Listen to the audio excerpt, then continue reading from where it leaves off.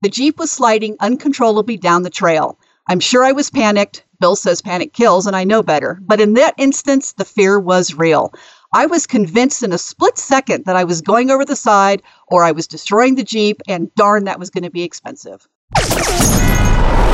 You're listening to a 4x4 Radio Network podcast. Are you ready? It's the Jeep Talk Show with Wendy. There will be body damage. Jeep Mama. Are you sure? Josh. Yeah, I don't think so. And Tony.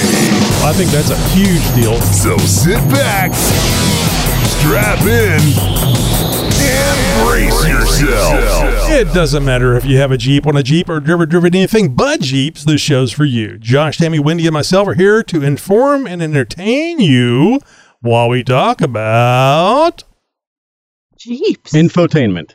Jeeps. It's always about Jeeps. Welcome to the show, Spaceships. fellow Jeeper. On this episode, we're going to hear more about the future of the Cherokee name with Jeep, who is turning 80 this year, by the way. So we're going to have some news about what all that means. Happy birthday, Jeep. We'll be answering your calls, and I may even have something special to share about the Grand Wagoneers. Oh, and stick around. Later in the show, we debate over what the best Jeep of all time is. And howdy, it's Wendy, and today it's the Jeep Icecapades show. Oh, God. Hi, I'm Tammy, aka Jeep Mama, and on Jeep Life, cold weather, camper life, lessons learned. I'm Tony, and I have an announcement to make. And here's a hint. I am Spartacus.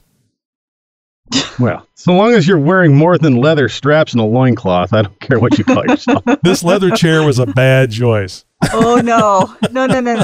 It's sticky. You can't stand up too fast. And there's hairs left. Oh, God. Sorry, listeners, but I'm glad Tony's sitting down. You can only For see those from of you his chest having an overactive imagination like mine, you might need a break. It's Yeah. kind of like a bing, bing, bing, bing as you stand up too fast. So there you go. Yeah. Hey, Roll the Jeep Talk Show. This is week in Jeep opening, Josh. yes. Right Yes, now, please. please. Local Jeep news, national Jeep news, and news from around the world. It's This Week in Jeep. And This Week in Jeep this week is brought to you by Mind Bleach. You have an overactive imagination and an image that you can't get rid of? Use Mind Bleach. All right, it's been a good 2 decades or so since a new Jeep Grand Wagoneer floated down the highways and byways of America. Okay, technically there was a 1-year Grand Wagoneer offered in 1993, but it was merely a top trim badge of the smaller Grand Cherokee ZJ. That clearly doesn't count, right? Now, as for those full-size Grand Wagoneers of yesteryear, they said goodbye in 1991, and the years came and went with nary a whisper about their return. As we all know now, the Jeep Grand platform is set to return for the 2022 model year. And we now know when the covers are going to finally lift off the new production model. Jeep has played it really close to the vest with this one and has waited till nearly the last minute to announce the reveal date. Now you can see the long-awaited return of the Grand Wagoneer March 11th, 2021 at high noon Eastern Standard Time. Jeep will host a live stream event revealing the full-sized SUV in both Wagoneer and Grand Wagoneer trims on Facebook, Instagram, Twitter, and YouTube simultaneously. We will, of course, have the links to those streams in the show notes for this episode at JeepTalkShow.com. Now, Jeep has teased the release of the Wagoneer event in a 15-second video put out on YouTube and through social media just this week. It promises that, quote, grand adventures return. And in the midst of a bunch of mist and fog, low lighting, and odd camera angles, we see it. A foggy glimpse of the Grand Grille, and it is definitely grand in every sense. Now, I can clearly see angles and lines reminiscent of the old Waggies. There may even be a little Kaiser era seen in some of the proportions. LED headlights up high, brow lights above that, right at the expansive spreading hood line. We see double, triple auxiliary light configuration down low at what may be below the bumper line. I don't know. Jeep has done an excellent job of keeping virtually any and all details surrounding the Wagoneers since the official word came out that they were coming back. Now, we can't see much of anything other than this partial view of the front in this teaser video for now, and even then, that's not a whole lot to write home about. But the 11th is just around the corner from the time we're recording this episode. But you can be sure that if you miss the unveiling a week from now, we will have more information on these two brand new full-size Jeeps on the next episode. So are you guys interested in the Grand Wagoneer at all? I am more from a nostalgic standpoint. It was actually the first vehicle I ever drove. I was still in single-digit age at the time, sitting on my grandfather's lap, heading up Highway 26 up to Mount Hood, steering, I should say, the Grand Wagoneer that he had. So, I mean, my Jeep history goes way back, and so I've always had a soft spot for the Wagoneers. So especially the Woodside, Waggies of those were just something about those Grand Wagoneers. I don't know. They floated like a Cadillac. They were capable like a Jeep. They were built like a tank. I mean, it's just, and they had room for days. Super comfortable. I don't know. A lot to be said about them. Now, that being said, we have heard from Stellantis that the Grand Wagoneer and the Wagoneer is soon going to be showcased as what is going to be the pinnacle of luxury automotive in the U.S. So I imagine we're going to be seeing a lot of connectivity, a lot of technology, a lot of stuff that we've never seen from Jeep ever before. And it should be very interesting. So I, for one, am going to be tuning into this live event they're going to be doing a week from today, 12 p.m. I'm going to have to take a lunch break, pop the link in and see what's what. But yeah, I'll be talking about it next week. So stay tuned. How about you, Wendy? Grand Wagoneer experience at all? I don't, but I'm just curious to see what they come out with and how they've evolved. It'll be fun to see the reveal, see how what it looks like. I mean, I'm not against luxury, but it's just not something I equate Jeep to. It's like I've always said, you don't like the ride of a Jeep, buy a Cadillac. Well, that might be changing. It may be a Jeep and that rides like a Cadillac. So we'll have to wait and see. I had a friend of mine that actually was given a Grand, I think it was a Cherokee Chief that he was given. I was going to say Grand Wagoneer, but I think it was a Chief. Yeah. I remember it was before I was into Jeeps. I'd been interested in Jeeps for years at that time, and I just thought it was really cool. And he sold it because he said it got 2 miles per gallon or something. That would probably have been the early to mid 80s whenever he got that thing. It was maroon, I believe, but it was a Jeep, man. I thought it was nice. So, all right, there you go. Speaking of Jeeps of that era, actually, I got a buddy who, in a couple weeks, he's going to be taking delivery on 2 Jeeps, one of which is a 1979 Jeep Cherokee Golden Eagle. Oh, that's nice. Yeah.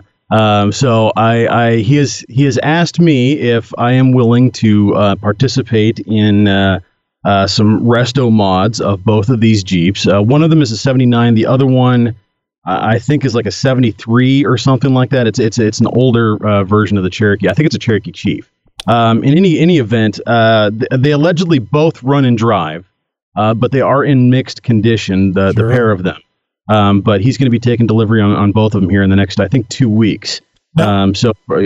Now I know it said Golden Eagle on the side on the ones that I remember, and did it have a Golden Eagle on the hood as well? A sticker? I can't remember if it had like the Trans Ams had the Golden Eagle on the hood. That's I always kind of go back to the when I hear Golden Eagle, that's where I go. I go to the TA versus the Jeep Cherokee. But even being a Jeep guy, so I can't remember exactly on those. I have to do some Google foo and see if we can pull up an image of one of those. Ah, cool. Well. Anyway, down a rabbit trail, but it's all Jeep related. Yeah, I know. Full-size Jeeps. I got a soft spot. Well, speaking of Jeeps that you can buy or can't buy, here's one that you can't buy. It's a limited edition Jeep, and you can't get it here in the U.S. It's 2021, and that means Jeep is now 80 years old. Happy birthday, Jeep. And Jeep is celebrating its 80th anniversary in style this year with a slew of special editions.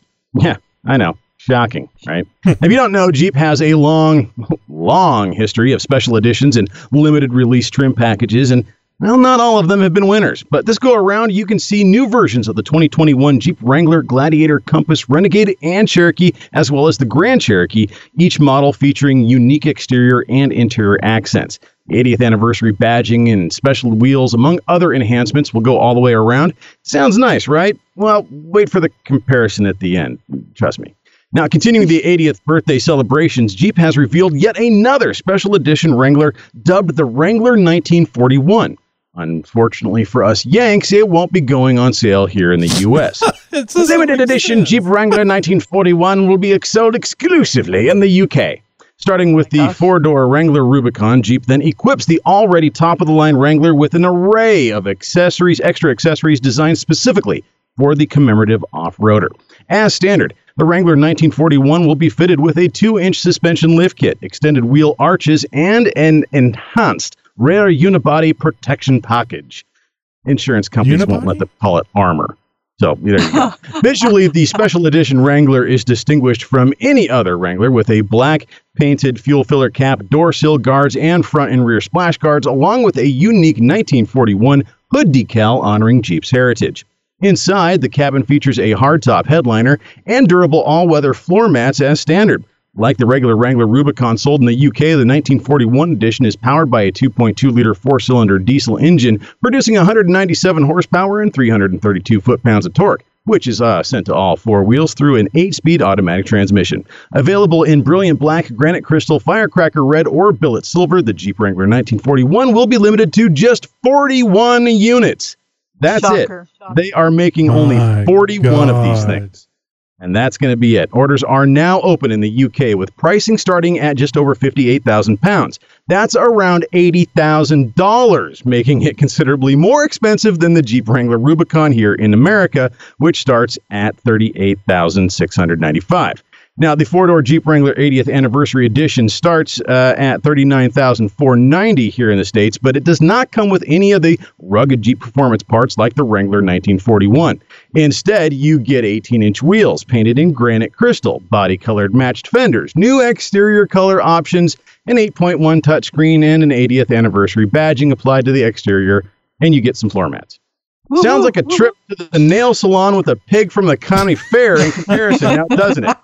Now, my question is when or if there will be availability, and how compatible would the Armor package be as a separate purchase here in the U.S. for, let's say, an average U.S. JL?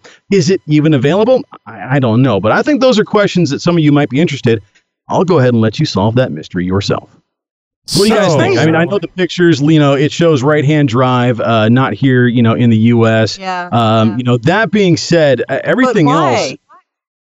I don't understand why they wouldn't give that to us here in the U.S. What's going on? Yeah, it is a bit strange, I think.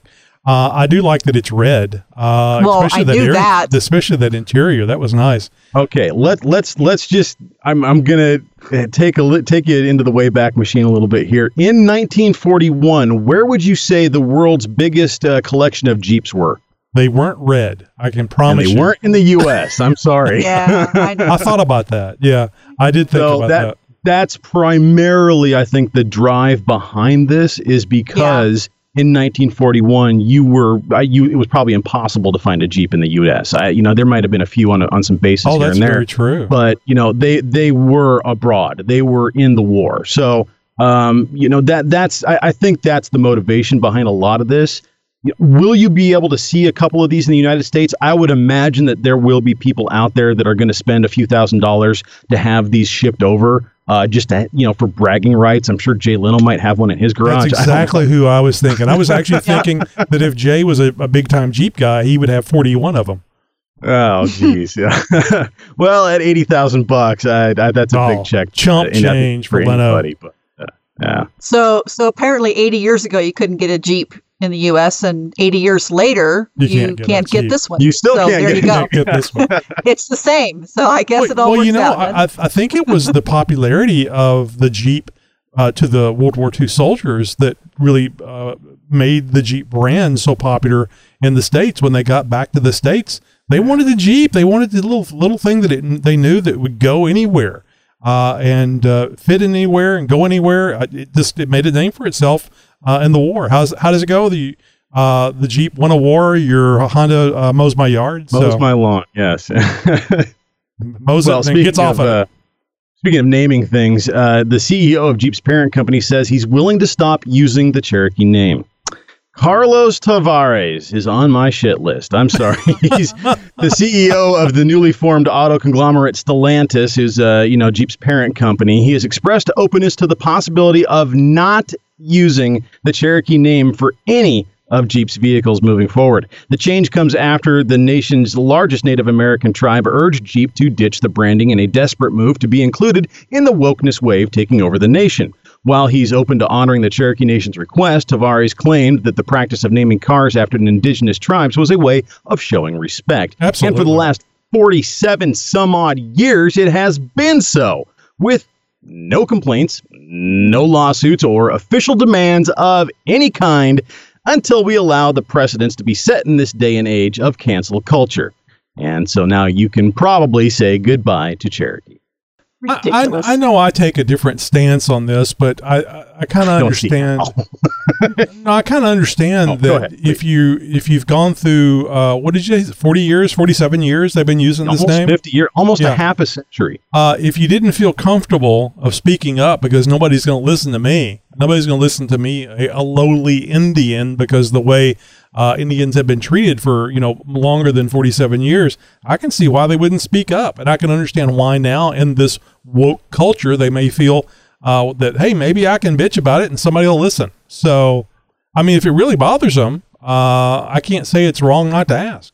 But, to cancel altogether something that has been used for a half a century on, literally millions and millions of vehicles, could they be owed something then? Would there be reparations? I would rather see reparations being made and the Cherokee costs go up $10,000 than to see the Cherokee name badge go away forever because of reasons. You say that because you're not going to buy one. So, but here's the question: if they do away with it, does that mean they're admitting sort of guilt or usage? So, what happens to the people that own a Cherokee now? Are they going to be able to drive around, or are they going to get harassed and, hey, what culture? You shouldn't have a car that has that name on it. I mean, I could see this going really deep, too far down the road. I mean, it's kind of. I agreed. This could go sideways very quickly if suddenly this is allowed. This can get out of control and certainly get into the realm of, well, anytime groups like Antifa or something decide that they want to go on a rampage and there's a Cherokee, well, we better bash it. Right. So, people getting paint thrown. I mean, you remember back, back in the day, people were getting paint thrown on, because they were wearing a fur coat or something like that, Yes, exactly. And so, I could very easily see something similar to that. Somebody's Jeep gets, doused with brake fluid one night and they wake up to a vehicle with no paint on it. So, it's, or pizzas. I could see, I could see this sort of stuff happening. Timely reference, isn't it? It's actually a story here on the Jeep Talk Show. Yeah, I was listening to that one the other day.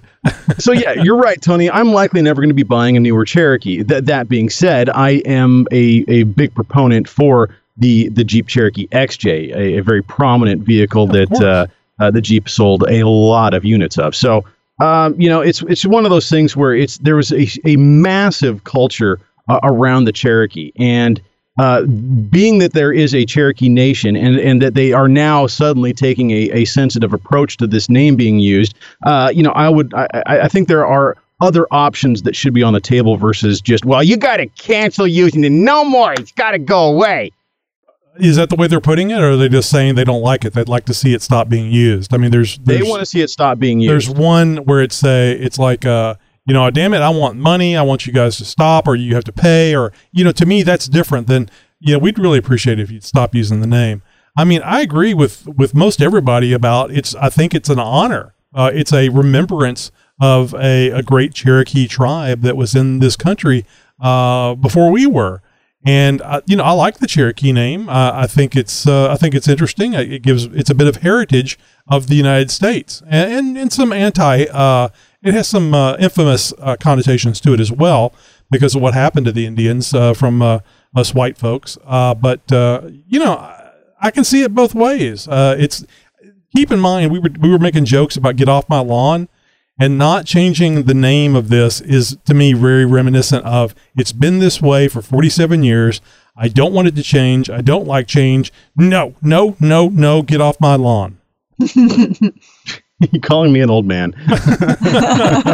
Well, if the old woman fits. Yeah, I don't know what the future is going to hold. What I do know is that the Cherokee Nation has released a statement saying that they are in a quote unquote open dialogue with Stellantis. So that means there's some back and forth. That means that they're talking about it. What exactly is going to happen? It may take months, if not maybe even years, to find out. I don't know. This could end up getting tied up in litigation. Could this go to the Supreme Court? I don't know. There's too many ifs and unknowns about, what all is surrounding this and exactly what the Cherokee Nation is demanding or what they will settle for. So, of course, you can keep it right here, and we'll let you know what happens. What is it? The Washington Redskins have changed their name to the football team? The They've already Washington had to. football team. Washington football team. Embarrassment. Oh, the embarrassment. Oh, God. The soccer people are going to start bitching about that. Hey, we play football too, and it's not that. So, well, if you've got a news tip or response to one of our stories, be sure to let us know what you got to say. You can do it by phone or by email. Just head over to jeeptalkshow.com/contact to find out how. You're listening to a 4x4 Radio Network podcast. Be sure to tell your friends about that, by the way. The 4x4 Radio Network is a website, and it is the basically your one-stop shop for everything that is off-road podcast related. We started it up here. The Jeep Talk Show is a part of it, and we are under the umbrella of the 4x4 Radio Network, as is the On the Trail podcast, Trail Chasers, the Center Steer podcast, the 4x4 podcast, lots of great off-road shows. They're all for free. All you got to do is go to this one spot, x4radionetwork.com. It's all one word, 4x4radionetwork.com. The Jeep Talk Show's there too. We'll see you there. Yeah, I'm just calling to comment on the Fireside Chat. Now, I guess the Springsteen Unity commercial didn't quite have the effect that Jeep intended. Well, Chief Snowflake saw this commercial for what it truly was, a sign of weakness by Jeep. If Jeep gives in, this POS won't be satisfied until all internal combustion engines in cars are eliminated, because saying there's an engine under the hood is racist. Seriously, trademark word Cherokee does not belong to Chief Snowflake. Indians did not have a written language when Paleface founded this country. Therefore, Jeep should go tell him to sit on his peace pipe. And I can say all this because I'm a white Native American. Bye. So I'm calling racism on that voicemail. What do you think? What do you guys think? I think there was borderline. Borderline. I think we're dancing on the line thereof, but I don't think we've crossed over quite yet. I think we're sort of treading lightly there. Chief Snowflake. That was good. But wait a minute. Now hold on. Chief Snowflake is not necessarily restricted to just one person. We could use that for several now. Oh, absolutely. I think we just came up with I think we just came up with a replacement name for the Cherokee. It's not the Chief Snowflake, it's the Jeep Snowflake. Jeep Snowflake. Well, no, in the Grand Cherokee would actually be the Snowflake. Jeep Snowflake. It'd be a larger, a much larger. Yeah. The Grand Snowflake. A much larger Snowflake. Oh my God! Could you imagine the people that would be just pissed off at Jeep if they went with Snowflake as a car name? Let's not give them any ideas, okay? Oh, I think it would be hilarious. It would. What is it? Board members are all like, "Guys, great idea! Yeah, go with you, Bob." Whose idea was that's awesome?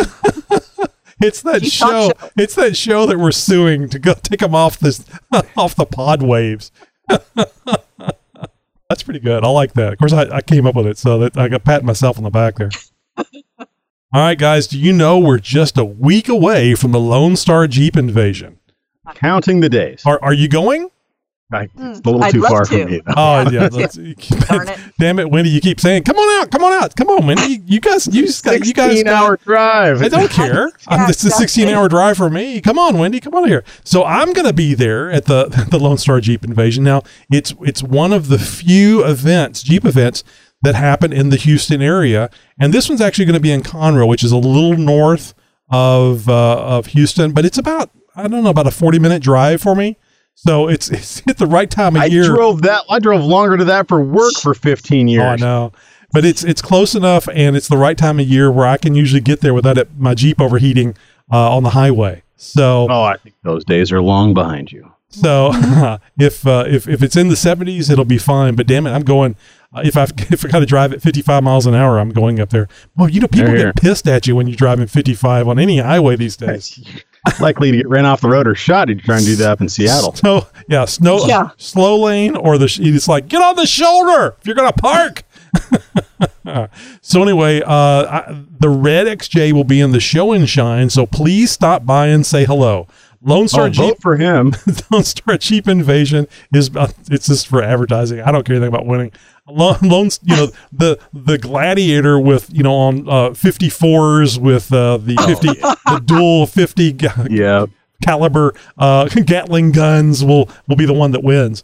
So anyway, stop by and say hello. The Lone Star Jeep Invasion is being held in the Houston area in Conroe, Texas. Get more information by going to the Lone Star JeepInvasion.com. That's LoneStarJeepInvasion.com. And I and the Jeep Talk Show hope to see you there. I'm going to take a pause on that one. I'm hoping anybody who attends stops by, says hello to Tony. Make sure you have a conversation with him. He's got questions for you, so stop on by. Abso-freaking-lutely. Jeep Life? Where's the noob? Noob! Hey, newbie! Newbie! Noob Nugget. It's time for Newbie Nuggets. Well, we did a Jeep run last weekend with our 4x4 club. And it was a great trail called Heartbreak Ridge. Now, it's a medium run with some difficult sections below Big Bear, but not quite down to the desert. The trail meanders through desert-type terrain with yuccas and trees and obstacles like jagged rocks and deep ruts and deep holes and some difficult spots that you can't quite see over the next hump. And just to clarify what that means, there are sections of the trail that seem to end in the air. Actually, the steep drop-off on the other side is mostly invisible to the driver because you just can't see over the hood. You really have to trust your driving skills and know the trail to let the Jeep do its thing. Now, we had 13 Jeeps and 23 people on this adventure. We were just all happy to get out and enjoy some warm sunshine. Now, there's an offshoot to this trail, which gives it the name Ridge, that if you didn't know where to turn, you would miss it. It's a loop trail that takes you up to the top of this ridge and back down to the main trail. There are views galore and a memorial to a fallen outdoor enthusiast with a plaque and box to leave notes and etc. at the top as well. Now, there was an active mine at one point, so you have to be careful not to fall in this big, huge hole. Well, we ventured on this offshoot and the road seemed dry and great for wheeling. As we got closer to the top, there were some noticeable snow patches in the shadows of the trail. As we continued, the terrain started changing and we started to climb a little bit, and the first patch of snow on the trail got our attention. Now, someone had been on this trail prior, as I could see the tracks in the snow, and for those of you that are aware of driving on snow, once vehicles start driving over snow, it becomes ice. Now, you could clearly see the tracks frozen in time, packed down, and clearly marking the path. Now, Bill got out and spotted me through it. Yes, I was driving. I love this trail. And he had me take the higher side of the snow where there was no ice, and I got through with a little effort and some good driving skills.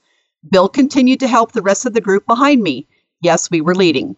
I continued forward and drove the same way through another patch, taking the snow path, not the ice path, and making it to the next dry dirt patch. As I waited for the Jeep behind me to come up, I decided I needed to continue to move forward so that all Jeeps could get through and not stop on the snow or ice patches. By this time, you could see up ahead that the trail was covered in more snow, as this was part of the trail a little bit more shaded. But that doesn't stop us Jeepers. I decided to drive through this next patch. It was about 30 feet long uphill. I could clearly see the ice tracks and also the snow that hadn't been disturbed. I chose to drive to the right and put my tires onto the snow parts, and away I went. Just as I got to the end of the patch, the Jeep slipped off the snow and onto that ice patch. I continued to push through with Bill in my head saying, "Don't lift," hoping for the tires to grab onto that dry dirt that was just a few feet away. Well, no luck. Now, I do need to admit I have never driven on ice. I have never drifted a car or had any really sort of experience sliding in a vehicle. Now, if you remember my very first Jeep story I shared, that I thought all vehicles should remain with all four tires on the pavement, that was episode 425 if you're curious. Well, I know you can't brake when it's icy, but that didn't stop me from trying. Y'all know once the tires lose traction, you pretty much are a sitting passenger. But I thought if I tried the brakes, I could somehow magically make the Jeep stop. Well, no luck. Then I remembered, holy shit, I'm on an incline, and there's a steep 20 to 30 foot drop off to my right. Bill says it was only 10 feet. I did manage to use my mirrors and tried to steer the Jeep straight down the trail backwards. The Jeep was sliding uncontrollably down the trail. I'm sure I was panicked. Bill says panic kills, and I know better. But in that instance, the fear was real. I was convinced in a split second that I was going over the side or I was destroying the Jeep, and darn, that was going to be expensive. Well, I managed, probably sheer luck and gravity, to keep the Jeep on the trail, and it came to a stop on the dry dirt. Did I mention I love dry dirt? Now, what happened next completely took me by surprise. The most incredible adrenaline dump I have ever experienced.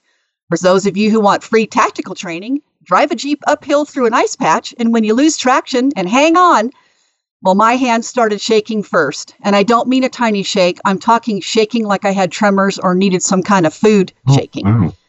Then the leg started. I couldn't remove my leg from the brake. It was shaking so much. I had no idea that I was that scared at that moment. Now, Bill finally came up to the Jeep as the group had decided that the Jeep behind us couldn't even make it up that first patch and that no one was making it up this loop. He rescued me, so to speak, and I was able to get out of the Jeep and regain my composure. We couldn't go any further. There were no additional tracks in the snow patches further up. At this point, I let Bill back the Jeep down through the second patch of ice and turned the Jeep around. All of the 13 Jeeps had to turn around on a single narrow dirt road, but as good Jeepers do, we all managed to work it out. Now, I will tell you that Bill did drive the Jeep downhill through that first obstacle on the ice. I knew that ice patch was going to be treacherous, and I wanted no part of it. Instead, I filmed him coming down the trail. What a wild ride for him. Now, he has so much more experience driving than I do. He has driven race cars, done drifting, dune buggies, and lots of other stuff. He was having a blast for the 50 feet or so of complete loss of control and sliding with tires locked up. The smile on his face was priceless. Now, I had a choice at this point to continue to drive the rest of the trail or sit on the passenger side and ponder my almost demise. I chose to drive. I'm a big proponent of, if you fall off the horse, get back in the saddle. Now, we had an awesome day with lots of good obstacles, trails that had no more ice, and great views. And I share this story because as newbies, you may not comprehend how something as simple as driving on ice could turn sideways, pun intended. I share my experience to also show that you can have an experience like this and come out okay on the other side and learn from it. Hopefully this story doesn't keep you from trying things. That's how we learn. For me, I'll leave the ice capades to Bill and others with more experience. Glad I did it. I can now check that off my list. So guys, do you have an ice story to share? I'm sure both of you had to drive in ice at some point. Well, I mean, up here in the Northwest, we get ice all the time. In fact, we just a couple weeks ago had a fair amount of ice rain that came through the area, and some regions in my immediate area got it worse than others. I think in one town they got as much as 1.75 inches of ice rain. So imagine that, nearly 2 inches of ice on top of everything. Now, I love snow wheeling. I love having a Jeep in the snow. There is few pleasures out there that equal jeeping in the snow. That being said, ice completely changes everything.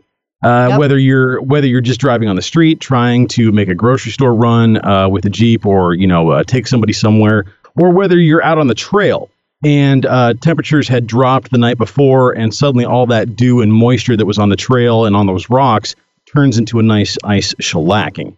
And, that completely can change your line and how the terrain reacts to the Jeep and what you're trying to do. So, I mean, yeah, absolutely. I've wheeled in all kinds of ice, where you kind of, the higher up you get, the less snowy it gets and the more icy it gets. We deal a lot with that out here in the Northwest as well on some trails. And at a certain point, they even close certain trails because of that, because they get too icy, they get too treacherous. It becomes more of a danger than an experience, and so they close trails up until about, I think, May 1st is when some trails open that are usually closed from about December on. So I've on this show I've told the story about a very nasty recovery we had to do in the snow with multiple Jeeps, multiple tow ropes and winches and snatch blocks. I mean, it was very ugly. It took several hours, and it was all because of ice and unpreparedness and a few other factors as well.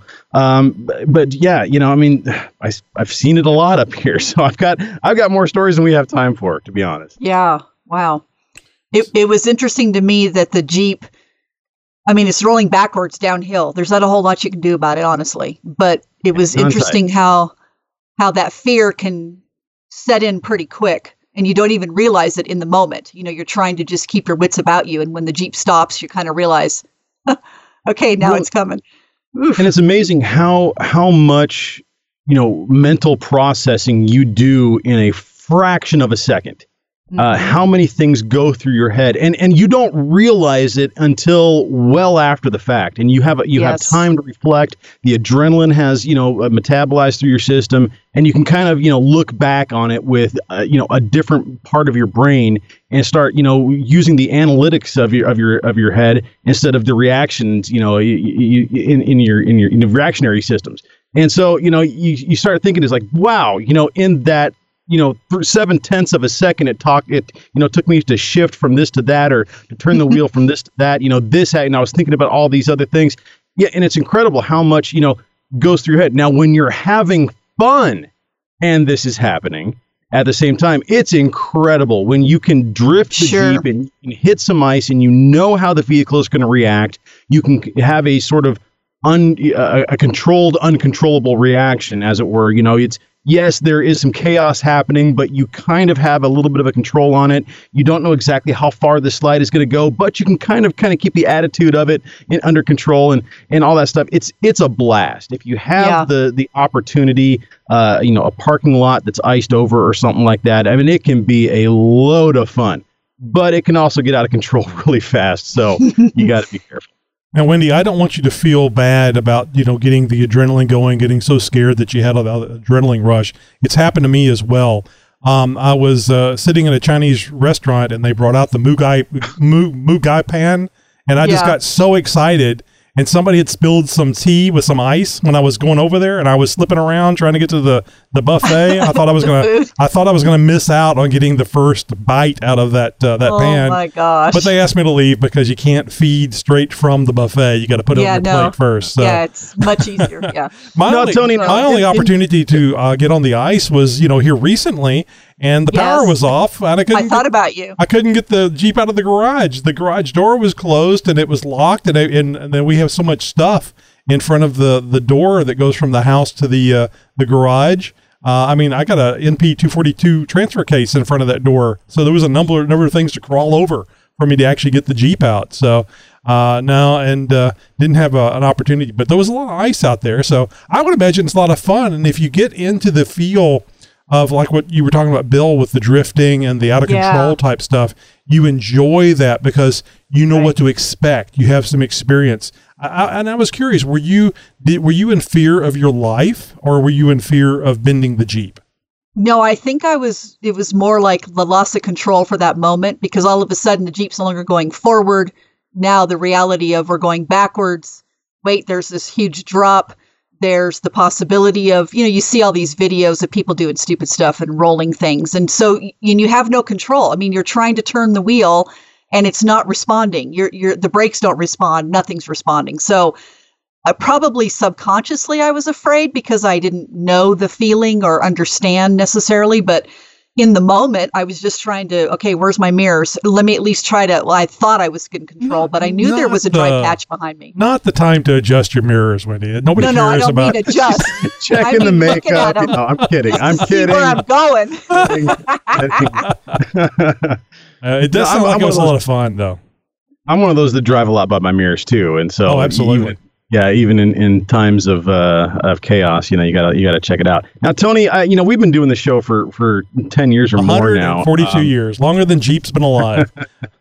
I remember several instances of the Houston metropolitan area getting some ice rain. I know that you've experienced icy roads driving around on I-10 around the area, many times. I do remember driving on Highway 99 out here when it was icy. And seeing a lot of vehicles on the sides of the road, and I was just, blazing through. Along. I mean, I wasn't doing 70, 75, of course, but not. But you were making your way. Oh yeah. So it was overpasses. You just kind of point it in the right direction as you're going over the overpass, and if you start sliding, you kind of slide that way. It's actually better for gas mileage. Come to find out. There you go. Oh, crazy times. Well, do you have a topic or suggestion for Newbie Nuggets? I'd love to hear from you. For more information, check out our YouTube channel on Jeep 4-1-1 for more tips, tricks, and techniques. And by the way, we will have that video up of that run, I'm sure, and Dawn's going to be posting that with Bill driving down in that ice chute with the total out of control. So that'll be fun. I get to see that, yeah. You know, I'm thinking you need a dash cam and then an internal cam so we can watch you as you're reacting. No, that would be you don't understand. That's 1 million views because you know you won't be embarrassed whenever the YouTube cache is rolling in. He's onto something actually. Maybe I'll rethink that because that might be kind of funny. and then get a camera crew on Bill so you can see the terror in his face as don't break my Jeep. Well, you know it was funny. He had no idea that I had that whole experience. He didn't see the Jeep go up because he's behind trying to get the next Jeep up. And that gal could not get through. Everything can be handled in editing. You can always get him to act. Well, that's true. We can always pretend. That's right. Hey, I'm calling about the ad in the paper. Yeah, I saw some tacky and racism calling to report it. It says 23-year-old Cherokee, red, Dante Always. Is that Travis? It good engine. That sounds pretty racist and derogatory. Speed Racer? She runs fine. I wonder if she cooks. Minor scratches. Well, I bet for a huge cash. Make offer. Not until marriage and commie centers. I'm trying to find some wheels not gonna last the next day out. What? So I'm thinking, and how much trouble would we get in if we added a little picture in a picture of a sign language interpreter, and the person doing the sign language didn't know how sign language at all. They were just making it up with the hands as they went. Do you think we would get in trouble with some group or something? Because I think it'd be hilarious. I'm just kind of curious to see how many deaf people you think are listening to the show. That's funny in itself. Okay, that was good. That was excellent. And if the sign language interpreter gets stumped, he or she just brings out a shake weight and just lets it do the talking. So during all the wildfires we had out here in Oregon over the last summer, you never got indicted for that, did you? No, we had, there was a press conference, every 30 minutes. Yeah, I think that's what I'm getting this from. Dude. And so, and of course they've got the sign language guy for whatever reason. Apparently during every government press conference, it's like mandated to have a sign language person, that is, going along with whatever they're saying. So, for whatever reason, they hired this one guy.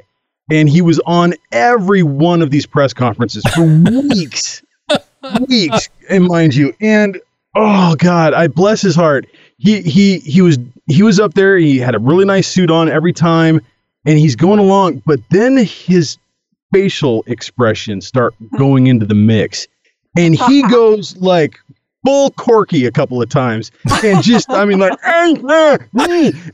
it's. Okay, I thought this was the one.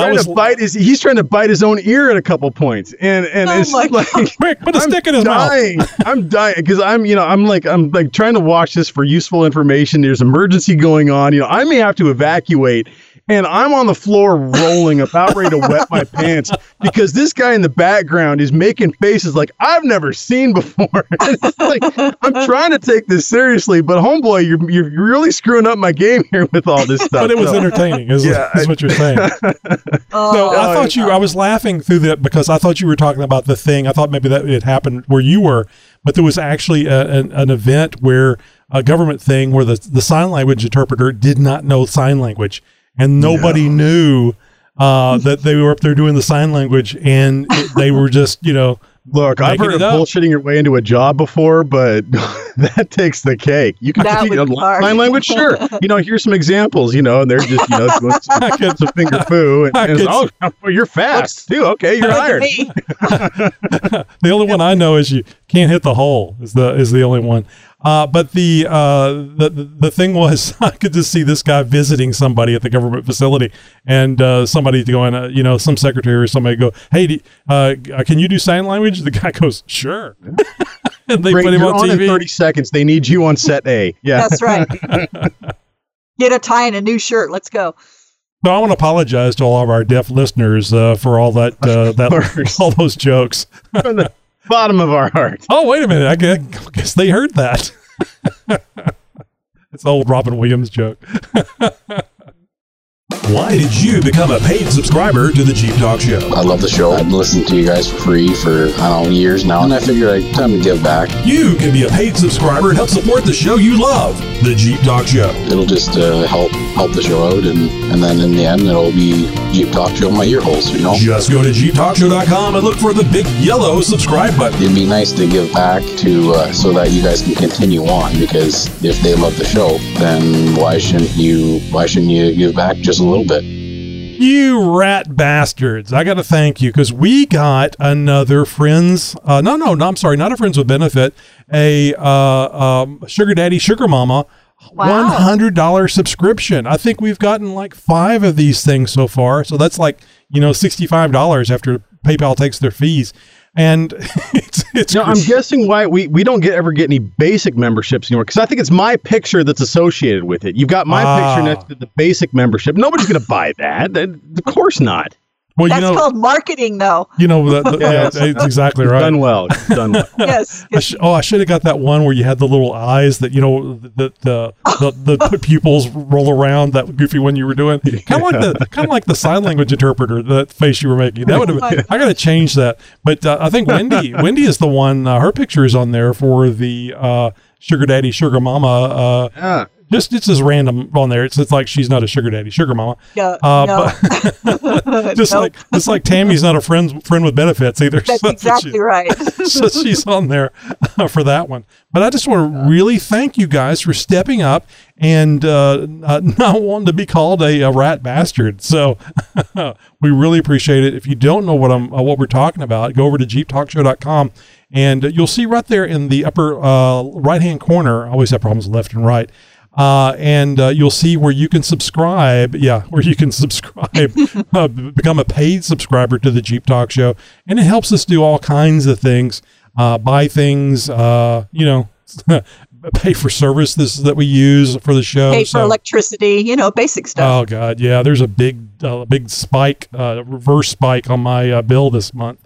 Or from last month when that power outage happened. But electricity, we have to, when we publish the show, we have to pay for that. So we really, really appreciate it. Yep. And if you've been listening to the show for very long, that's our announcement sound. Ooh. Sure. Let's go with that. Works for me. It can happen. So I do have an announcement to make. The Jeep Talk Show is buying a Jeep Gladiator, also known as Jeep Truck, the JT. Woohoo! Wait a minute. Wait a minute. So is this going to be like the Jeep Talk Show is buying this? So is this going to be like a shared custody sort of thing? Ooh, I'm just curious. If you like thinking that, yes. Yes, that makes you feel good. Where I get to play with it like on supervised visits every third weekend or something. I mean, any playing that you would do with it would have to be supervised. I'm sorry. All I know is I'm not paying for Jeep support. That's all I'm saying. Oh man, we could run all kinds of trails down here in Southern California, Tony. That's it. Well, I'm not going to bash it right this second. I'll wait till it comes in. So the Zoom people were told about this last week in our after show chat. So if you have the Jeep Talk Show app, either on your Apple or Android device, and you listen to last week's bonus episode, you may have heard this. So the Zoom people were brought into this because, well, Josh read something. Well, Josh, you actually brought this up during the after the show, right? Well, I teased it during episode 478, and it was only going to be something that we're going to talk about during the bonus segment. And for those who don't know, after we finished recording the show, there is some after shows, some kind of like an after party, if you will. And it's sometimes just a few minutes, sometimes it's a lot longer. And you never know what's going on at that point. It could just be behind the scenes show stuff. It's a free for all, guys. Yes. It is more or less a free for all. There's all kinds of stuff. Well, anyways, I talked about an article that I had read. I'd gone through. A guy had done some video and some very well done write up about towing with the Gladiator. And in specific, actually towing a load heavier, wider, and longer than what the Gladiator is supposed to, quote unquote, rated for to be able to tow with. and sort of went through some real world situations and tests, if you will, to try and really put the towing capabilities of the Gladiator through its paces. And the level of detail that this guy went through and his the way he described everything, the videos and the pictures that went along with it, really, really well done. And so I put a link that I shared with everybody in the show notes, for that. And based on that, Tony decided that he was going to get himself a Gladiator, apparently. But the Zoom people were a part of all that. I'm guessing since they've got something to do with this now, and since you're going to be driving it, Tony, I'm guessing the leading color choice right now is what? Mary Kay pastel pink? I don't know. I have been really shocked at the lack of available colors for these things. I have been to the Jeep.com site and have gone through the configurator, but I don't want to get too far ahead of this because I told the Zoom people last week that I wanted to, and I know you thought I was joking, Josh, when I said I'm gonna get me a Gladiator, and you're like, no way. Yeah, and I did. I literally made the decision after Josh made the comment about the towing package. Wow. So it That's absolutely. how good the talk show is, folks. Yeah, I mean, you just never know what you're going to learn and what you're going to decide to do. So good for you, Tony. Or like you was talking about brain bleach, you may learn something you don't want to know. So it's or code words like Chief Snowflake. Yeah, that's funny. This lady on Weather Lady that I follow on Twitter, she started out the thing with hallelujah, and I responded back to her. I said, that's funny. That's my safe word. So, yeah, I'm blocked. But anyway, it was fun. The restraining order. So, no, I don't know if you did a poll, Tony, or if it was just a sort of, hey, everybody, yell out what color you think Tony should get the Jeep. I don't know. Was this? What was the leading color? What was the color that was picked for you?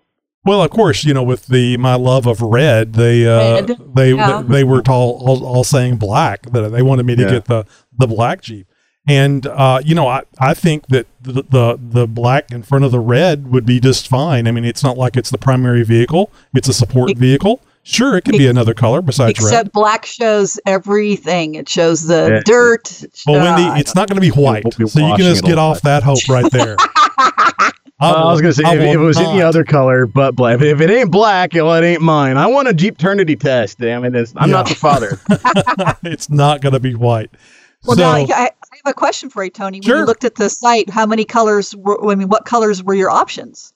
The only ones that I liked, and when I say liked, it wasn't really a bright enough red. Red, of course. And my wife, Susie, reminded me that when we were up around Dallas, when we went off-road, and we had Brave Motorsports guy on here. He actually had a Gladiator, and I went and spoke to him about it because he had done all these modifications. And that's when I'm sorry, did you say Brave Motorsports? Brave Motorsports. He's gonna have to change that name. That's racist. So, but she reminded me that was a red Gladiator, and it did look good. It just didn't look as good as the red that of earlier years that Jeep had. So, but I like the green.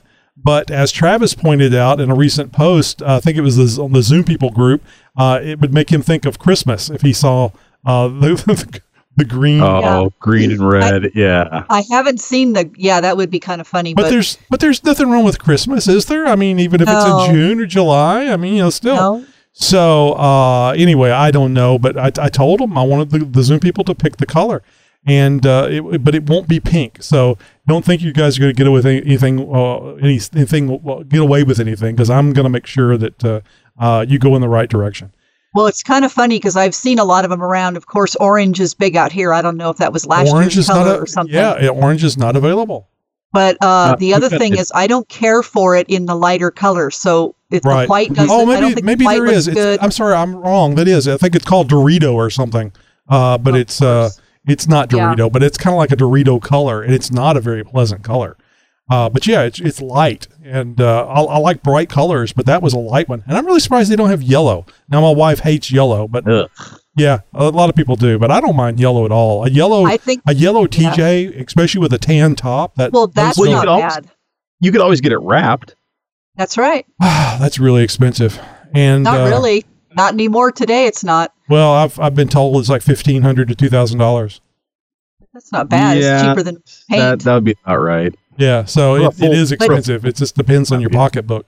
I don't live in California, Wendy. So yeah, that just means I'm poorer than you. That's all. but I do want to make sure that I put this out. I want to know if any of the Zoom people that are currently on listening now, and all of our listeners, I'd like you to get in on this. I'm in the Houston area, and this is where where the show's going to be buying this Gladiator. So if you know of a Houston area dealership, salesperson, dealership owner, whatever, that we would want to work with, I would love to have you jump in and put me in contact with them, because I would much rather deal with somebody that has an idea what's going on. And I do definitely want to include the dealership and the salespeople in upcoming segments that I'm going to be doing on this. I want to be able That'll be fun. Go on the test drive, record them for the show, give you guys a real experience of what it's like to go and deal with a dealership buying a Jeep Gladiator and the things that you go through. I'm sure there's some stuff. So do you want a real world experience, or do you want a pleasant experience? Yes. I don't think you can have both. It might be different. Now, Tony, I don't know if we got time for this. I'm just going to touch on it very briefly. Sure, there is a radio show that I listen to almost every weekend. It's a car related radio show, radio program. I anything car related. I'm vehicle related. I'm really all about it. And so this has been on the radio for ages. And the two hosts, Jerry Reynolds and Kevin McCarthy, are two car experts that have been in the automotive industry for decades, and have spent literally, I think, over 3 decades vetting dealerships around the nation through a very extensive process that really puts them to the highest of ethical standards. And the way he talks about the process in which he vets the dealers, the process that he goes through with that. He's been reviewing vehicles for publications and websites and everything else for decades as well. The guy really knows both of them really know what they're talking about. CarPro USA radio show is what I'm talking about. They're in over 30 different radio markets currently, several of which are actually in Texas. I think there's a couple that I think you should be able to pick up, Tony. I would suggest looking through their listings of recommended dealers in your area. It seems they're held up to a higher standard than just about any other dealer out there. And you have to have a certain ethical standard in order to be on this list. And in order to stay on this list, you have to be regularly held up to these standards. So check them out. It might be something that points you in the right direction, at least, or hopefully narrow your list down. And if anybody else out there is looking for another show to check out, as far as something to listen to on live radio on the weekends, there might be a CarPro USA radio show in your area. Yep. So I'm kind of hoping that somebody's going to get me in with a dealership. Somebody, maybe an owner or someone like that can take me to the side and say, "Yeah, no, don't talk to those people. Those are salespeople, and they'll screw you." Maybe I'll reach out to try, because I've written that show a couple of questions over the years. I've actually tried to be one of those call-in experts if they have an electrical related question. They have people that call in with technical questions all the time. They answer questions live on the air and stuff. I've tried to get on the program a couple times, even as recently as a couple months ago, to try to get a free plug on the show. But trying to get in on a radio show of that popularity is a little bit hard. So, but nonetheless, maybe I'll try and write them. I have a strongly worded letter now, and see if they can't, because of who we are. I mean, we are the world's most downloaded Jeep podcast. That's got to come with some degree of clout. Maybe they will take a personal interest in this and possibly even do a little bit of a collaboration or something like that. So I don't know. Yeah, I think that'd be great. Possibilities do exist. Oh, absolutely. Well, and I think, Joss, if you address that letter to them to Chief Snowflake, they'll probably respond instantly to you. Signed Chief Snowflake. Yes. So, also too, I've reached out to several vendors that we've dealt with, and asked them if they would like to be part of the Jeep Talk Show Gladiator build. and they have all said a resounding yes. Now, Wendy, I'll mention this to you. I did write Paul at Nexen Tire, and I haven't heard back from him, but that would be my first choice for upgraded tires on this Gladiator. Would be to get some Nexen Rodian MTXs on there, because great tires on the XJ, and I think you run them. You and Bill run the Rodian MTXs on all your vehicles, don't you? Including the Harley? No, that would be cool if we could, but no, they don't make one yet. Look at the size of that tire on that motorcycle. Yeah. So anyway, put a bug in his ear, because like I said, I'd much rather have the Nexen Rodians on there. So I'd be curious to see how they tow, actually, because we've heard about their off-road prowess and and how they wear. But I don't know if we've really heard a whole lot, or review-wise, as to the load rating on these tires. How well do they hold up? You guys tow with them, right? Yeah, they're really good, because we have a lifted Chevy long bed, and we tow, was it 15,500?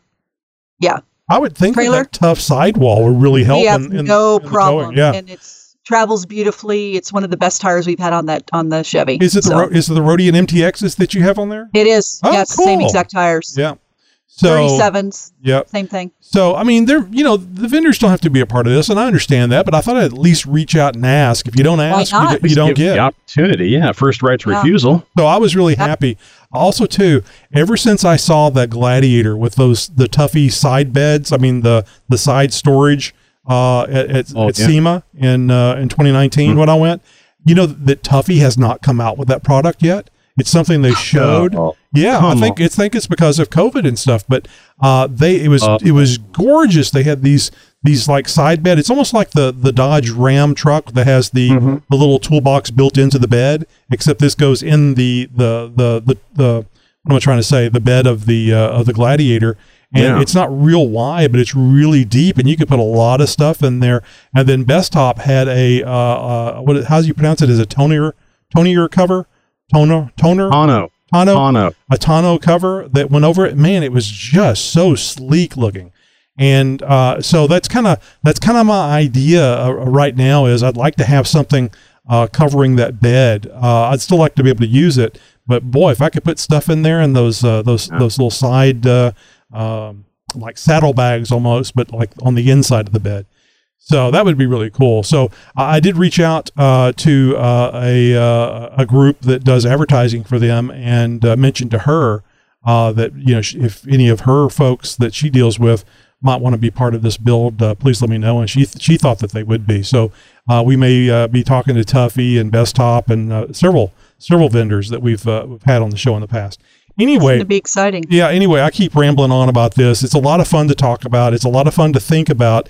I have found out that I want the towing package, so I can make sure it would probably tow my XJ just fine. But I really would like that have the towing package that they sell with the 410 gears.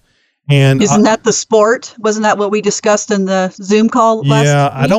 And this is where I need the help of the Zoom people and perhaps the listeners, because I don't think it was said last week in the Zoom meeting that the Sport is the only one that's available in. You can't get the big towing package, I forget what they call it, with the 410 gears in anything other than the Sport. And the Sport is more in my price range anyway. It's not going to be a Rubicon. I'm sorry guys, I'm not buying a Jeep with lockers. I'd rather pick out my locker and pay somebody to put it in there than I would to have Jeep do it. I'm sorry. It's just too much money for what you get, in my opinion. So it may get a locker. Of course, the towing package has like a limited slip in the rear end of the Sport, I believe, with that towing package. So anyway, like I said, I keep rambling about this. I'm excited about it. The last time I bought a new vehicle was in like 97 or 98 when I bought this Cherokee. So it's time. Yeah. Well, I don't know about it's time or not, but the Jeep's getting old. The Cherokee's getting old, and I want to make sure that anything that happens to it, it won't put me having to take my wife's Jeep and leaving her stranded. And I need a tow vehicle. I need something to be able to get my vehicle. out. And the great thing about this is that if it tows well, and I think it's going to, it really doesn't keep me from going anywhere in the United States. So I could literally take this thing out to Easter Jeep Safari, Moab, et cetera, and of course the Cherokee would be the one doing the trails, but that's what it's designed for. So. Mm-hmm. Sounds exciting. I can't Keep wait listening. to hear about your adventures. Keep listening, and you may be seeing me soon on the trail. Hey, it's XJ. Talking about lift kits on my Cherokee. It's sagging a little bit. And then when I get a couple heifers in there, it sags a lot. So I figured I want to use about a 3 to 5 inch lift on her. Might plow some snow too.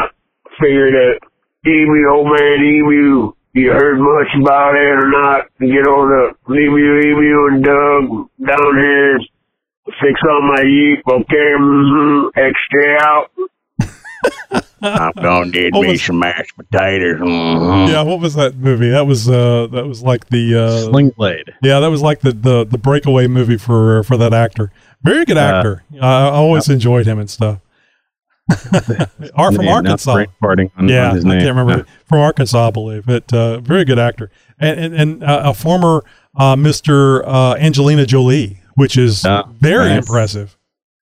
Billy Bob Thornton. Billy Bob. How can I not remember? Being from Texas, how can I not remember somebody named Billy Bob? That's a Texan name. That's a South name. Yeah, he's Arkansas, so close enough. So, I think Old Man Emu or Emu. Old Man Emu is a product that a lot of people recommend. I've never used it. I think the tallest spring they've got is like a 3-inch or something for the XJ. Their suspension systems only go up so far. Now, I will say that if I were to get another YJ, that the only leaf spring I would put under it would be an Old Man Emu. Or Deaver. Those would literally be the only two leaf springs that I would ever put underneath the Wrangler. Old Man Emu leaf springs are amazingly flexible, and they perform very well. So, I mean, they're not for everybody. They're a soft spring. They are primarily an off-road spring. I wouldn't use them much on road, but they have great off-road performance, and the Aussies seem to love them. So, yeah, there you go. And thank you for calling in, Sling Blade. From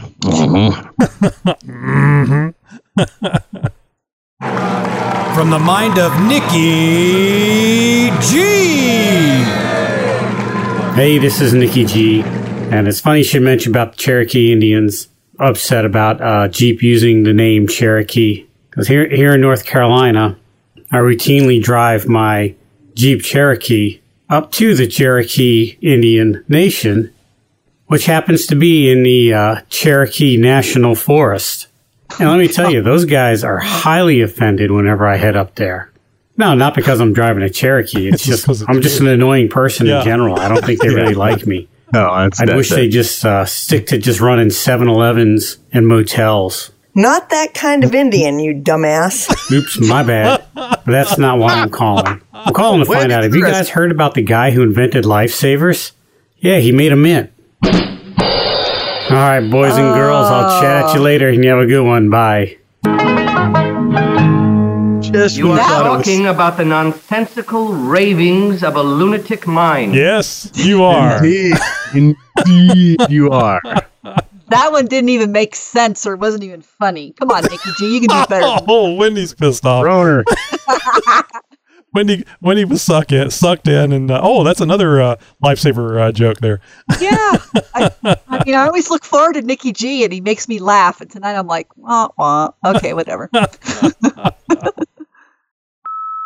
Hey, Josh, this is Matt over here at the House of Gong. Just want to let you know that your 12-inch is back ordered, but since you know your way around gongs, I will go ahead and up your order to a 15-inch and get it right out to you with no extra cost. I know you're going to love it. Yes! Be powder-coated black for free. Once you see the way this deluxe model swings once you smack it, you'll never go back. Now, I know being a famous guy, you can get any kind of gong you want. I'm proud that you chose ours. So, thanks a lot. Be seeing you. That is hilarious. It's so funny. That is one of our best voicemails ever. I love that. Jeep Talk Show. Somebody made a comment when I played the gong thing. Somebody made a comment on the Facebook stream about the gong thing. So I had to play it. Oh, yeah. I love that thing. It's so funny. Are you living the Jeep life? From mall crawlers to weekend warriors, from daily drivers to weekend wheelers, it's all about the Jeep life, and it's all good. It's time for Jeep Life with Jeep Mama. Tony, Josh, and Wendy, I sure do hate missing a show. However, starting a new business can be a little overwhelming. Things are going good, but we are constantly working long hours. There is so much to do on the to-do list. Not only just our garage, but trying to find other businesses to move in since the building is so big. We started on the machine shop walls this past weekend, and we were lucky to find another lathe, this time one a little newer. We also have a Jeep girl who creates decals and is working on decals and t-shirts for us. We are in the planning stages of Jeep meet and greets, trail rides here in the San Luis Valley, recovery and off-road classes, and our grand opening is April 10th. Hope to see you there, maybe, in Monte Vista, Colorado. And in case you aren't familiar with the area, we're in the San Luis Valley in south central Colorado near New Mexico. The Rio Grande River runs through this valley. The Continental Divide and the San Juan Mountains are in the west, and the Sangre de Cristo Mountains are in the east. We are up at about 7,900 feet above sea level, and the space between the mountains is a flat, dry desert of about 8,000 square miles. We are surrounded by these majestic mountains. It's very beautiful, and it's very soul healing. Plus, the best part, there are hundreds of miles of trails, from mild to wild, within an hour's drive, and some even closer. There are so many to explore, it's very overwhelming. Plus, just south of us are some pretty spectacular views in the northern New Mexico area near Taos. It does get pretty cold here in the winter, and lots of snow. This year we've been lucky with the mild snow, but the cold temperatures have been pretty bitter, and we've learned some tough lessons dealing with the cold and camping in our camper. Which brings me to Jeep Life, cold weather camper life tips from lessons learned. There's a saying I learned while my kids were in Boy Scouts, it's always be prepared. Being prepared means planning and having a plan for every contingency you can think of, even if the possibility is low. I know folks in Texas sure learned this lesson. Not only have a plan and a backup plan, but have a backup plan to the backup plan. Now, there are 4 major musts when you're camper cold weather camping: good shelter, water, food, and heat. These are essential to basic survival in the cold weather. Good shelter protects you from the elements. Most RVers or van lifers put a second layer of protection on their homes in the cold winter months. This could be a tarp over the top, and for some RVs or campers, some sort of skirting around the bottom of the camper or RV. This helps keep the inside warm. We have used a tarp around the bottom of our camper, but here in the valley it gets very windy, so this is not a good idea. The foam board is definitely the way to go. Just make sure it's secured good. All the tarp does is blow off in that windy weather and make scary noises at night while it's blowing around and flapping in the wind. Sometimes I would wake up wondering if those mountain lions were trying to get into the camper. Investing in rugs and slippers is a good idea too, and plenty of blankets. Water. Now, most campgrounds have water hookups. In the winter, these hookups need to be insulated. And not just the hookups, it's a good idea to have a backup hose that you can plug in to keep it warm. Just a regular hose will freeze if the temperatures get low enough. And you still need a backup plan to that backup hose. Not all campground water hookups are well insulated. Ours froze in the ground, so no water for us. That meant lots of jugs of water. I sure am learning the art of perseverance living the camper life here in the mountains of Colorado. Food. The good thing in winter is if you lose power, your cold food won't go to waste, as you can just store it outside. Just make sure it's in an animal-proof container. One day last year, before we upgraded our camper with a bigger refrigerator, I needed extra space for our cold food. So I put it in a vinyl-type cooler. Well, one day when I got home, my roast, pack of chicken, and pork chops were gone. The creature did leave the trash in the cooler, though. The animal chewed right through the vinyl cooler. There are several containers on the market that are bear-proof. Cooking the food is important too. Having several alternatives is a good idea, from a propane stove to a charcoal grill to a campfire, which means you need some sort of cooking grill for over the fire. There are several varieties out there. We go with simple and easy and a grill that doesn't take up a lot of space as we take ours tent camping as well. You may want to consider having your propane stove upgraded to be able to use a bigger propane tank. Heat. So important in the winter. We have many sources. Propane, electric portable heaters, electric blanket that can plug into a battery, and lots of blankets and layers of sleeping clothes. Not only propane heat in the camper, but a portable propane heater like a buddy heater. These are the kind that use that smaller green propane bottle. Now, if you use these camping, the little bottles, if used on high, only last about 4 hours. Another good idea is to have the capability to use a bigger propane bottle on these buddy heaters. That way, at 3 in the morning, you're not getting up in a cold tent or camper to change the bottle. Deciding to leave your home and live a simpler life in a camper is not for everyone. If you like the creature comforts of a home, you may want to rethink this. But if you don't mind not having to spend a whole day cleaning your house or even ever vacuuming again, and instead relaxing by a campfire or taking a leisurely walk through the mountainside, you might want to consider camper life. It has taught me so many lessons. It has taught me perseverance. It has taught me to be a stronger person and has removed a lot of burdens from my shoulders. Next week on Jeep Life, well, I'm still trying to figure that one out.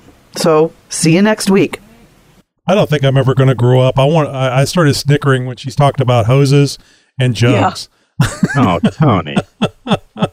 Like I was going to say Beavis and Butthead going off in my head.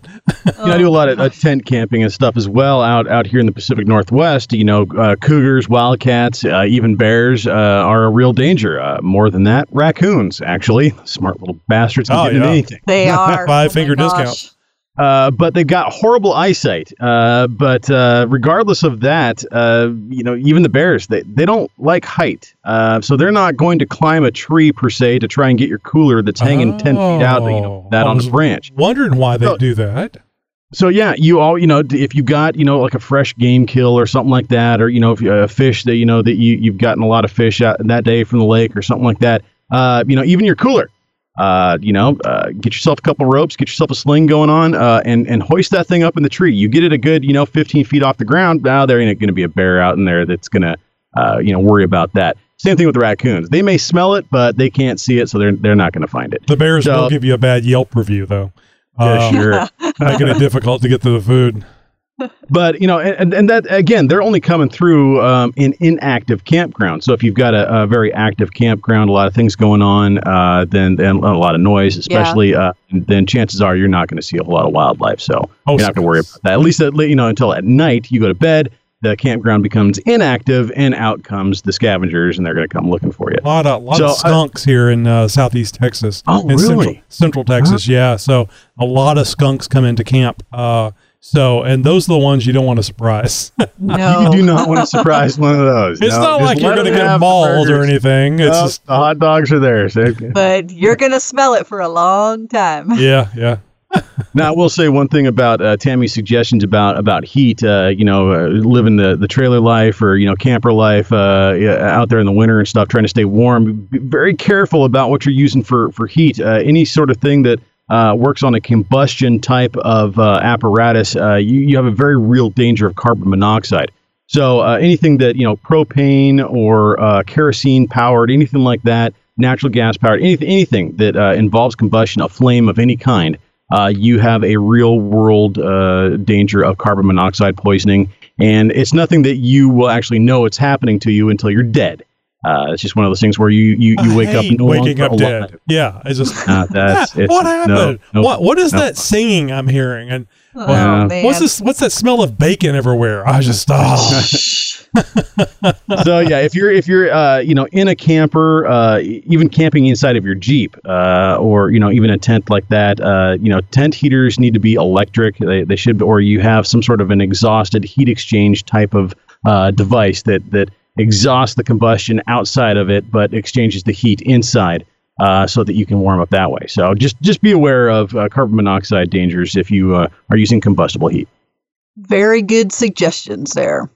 Well, how does Tammy's Jeep life compare with yours? We're always looking for Jeep stories, so contact us and let us know what your Jeep life is like. Just go to jeeptalkshow.com/contact to find out how. Yeah, this here is Bubba. I just got back from my second honeymoon with the wife, and let me tell you, after that weekend, they need to give me reparations after naming that truck. I don't know. Wait, what? See, this kind of gives you, this kind of gives you a better appreciation for Nikki G, I think.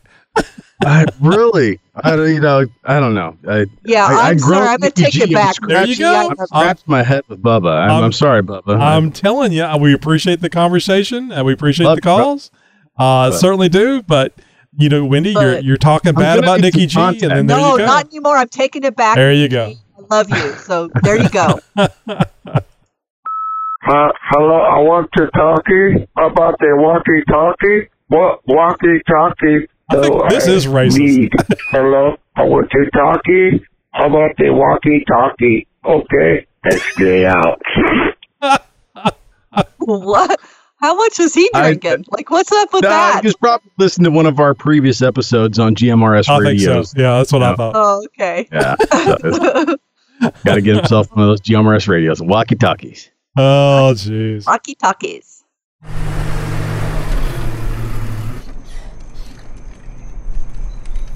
Well, you got to have a trail radio to get up in these woods. Are you just happy to see me, or is that a walkie-talkie in your pocket? Yeah. With obviously a very long antenna. Ooh.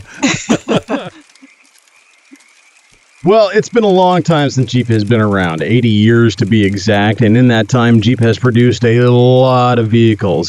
Some of them have been some real winners, and there's a lot of followings for a lot of different vehicles, including even the old full-size Jeeps and, of course, the old military Jeeps as well.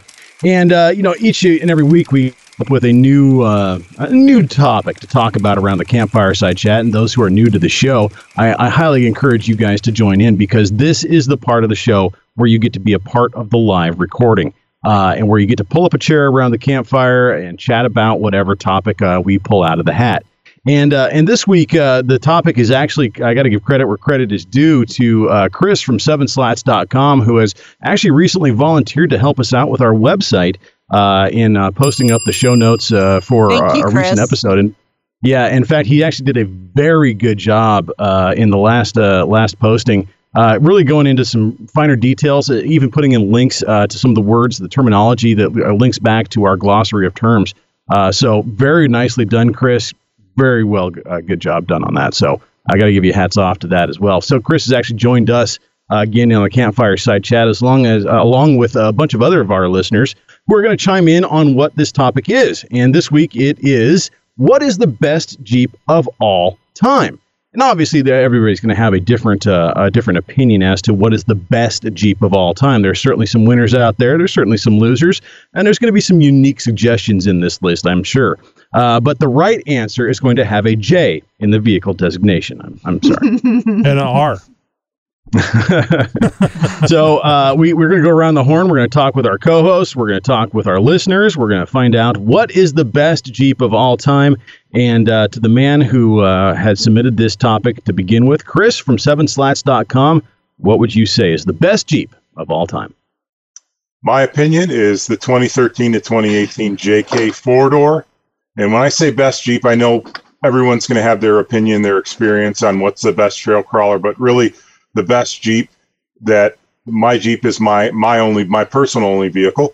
And, off the factory floor, it's capable, it's livable, and that you can drive it to and from work. You can pick the kids up. You can take clients in it. You can take the top off. You can have fun with it. You can go wheel it, and you can still drive home. And furthermore, it's, the aftermarket support is tremendous still for the JK, and you can build it up and do whatever you want with it. And why I stop at the JK, and it's my opinion, the JL is a great vehicle. It is an improvement, but overall, the JL, I believe over time, what JL do you have? Do you have the 2-liter turbo? Do you have the 3.6? Do you have the diesel option? Do you have the the electric one we hear so much about. I just believe the 2013 to 2018 JK is the best. It's got the 3.6. It's got the good motor. It's got the aftermarket support. So if you were to be silly enough to sell it, you could. It's just going to have the overall best resale value, and that's why I think it's the best of all time. Like I said, I mean, there'll be folks who say all the LJ, the TJ can do better off road, and it may be possible. I would agree it'd be better off road, but overall, I think it's the 13 to 18 JK. So, Chris, you mentioned taking clients around in your Jeep. Do you get kind of a funny look from them? I think there's a lot of closet Jeep people out there that would like to have one, but they don't feel. I was told that we were going to have town car service. but they kind of feel like it's not. They shouldn't have it. They're not mature if they have a Jeep. You know, it should be something like a Toyota Corolla, 1999 Toyota Corolla or something. So do you get kind of looks from them or something when you pick them up in your Jeep because they were kind of curious? They kind of like it, is what I'm saying. Oh, no, they love it. Absolutely. Especially I got the top and doors off occasionally. Obviously, the last year, haven't seen too many clients in person, but we'll show up with the top and doors off. There was one time there was a little sketchy weather. We didn't get rained on, but that was just kind of fun. But yeah, they love it. It's great. Yeah, I think it puts you in a different class. Let me chime in here. You were very specific with the 2013-2014 years. Now, the JKU has been around for 2007 to 2017, a good 10-year run or more there, actually, with the JKU line of Wranglers. So why specifically that year of Wranglers? The 13 and up has the 3.6 versus the 3.8, and the 3.8 is a good engine. It just has the bad automatic behind it. I think if you have a 6-speed 3.8, that's okay. And overall, the interior in the 13 and up is a better interior. The first generation JK, a little more exposed metal. And again, it's picky, but the center console, the stock center console, is about 8 inches too short for anybody of any stature. And if you put your elbow, you fall over into the passenger. And I see a lot of guys will put that silly extension or replace it altogether. And God, that extension is hideous too. Yeah, it just looks silly. So really that's why. I mean, just overall creature comforts. It's just it's the best Jeep. I figured I got to put your feet to the fire a little bit. If you're going to call out specific years, I'll go ahead and want a little bit more clarification. But no, great answer, Chris. And thanks again for the topic this week. This is a good one. And I'm going to head right over to Christopher, who's joined us as well. Christopher, what do you think is the best Jeep of all time? I'm going to have to agree with him because the JK came out and it is a huge game changer in the Jeep community just because you can have extra passengers and more cargo space, or just all around. It's longer wheelbase, so some of those two-wheel or two-door areas where the two doors can't go, the four-door can just walk right over because of the longer wheelbase. I've said it many times. If the JKU had been available or a TJU had been available when I was buying the Cherokee, that's what I would have gotten. Because that's the reason why we went with the Cherokee was to have the 4-door. So I think wheelbase and more capacity of holding people. Exactly.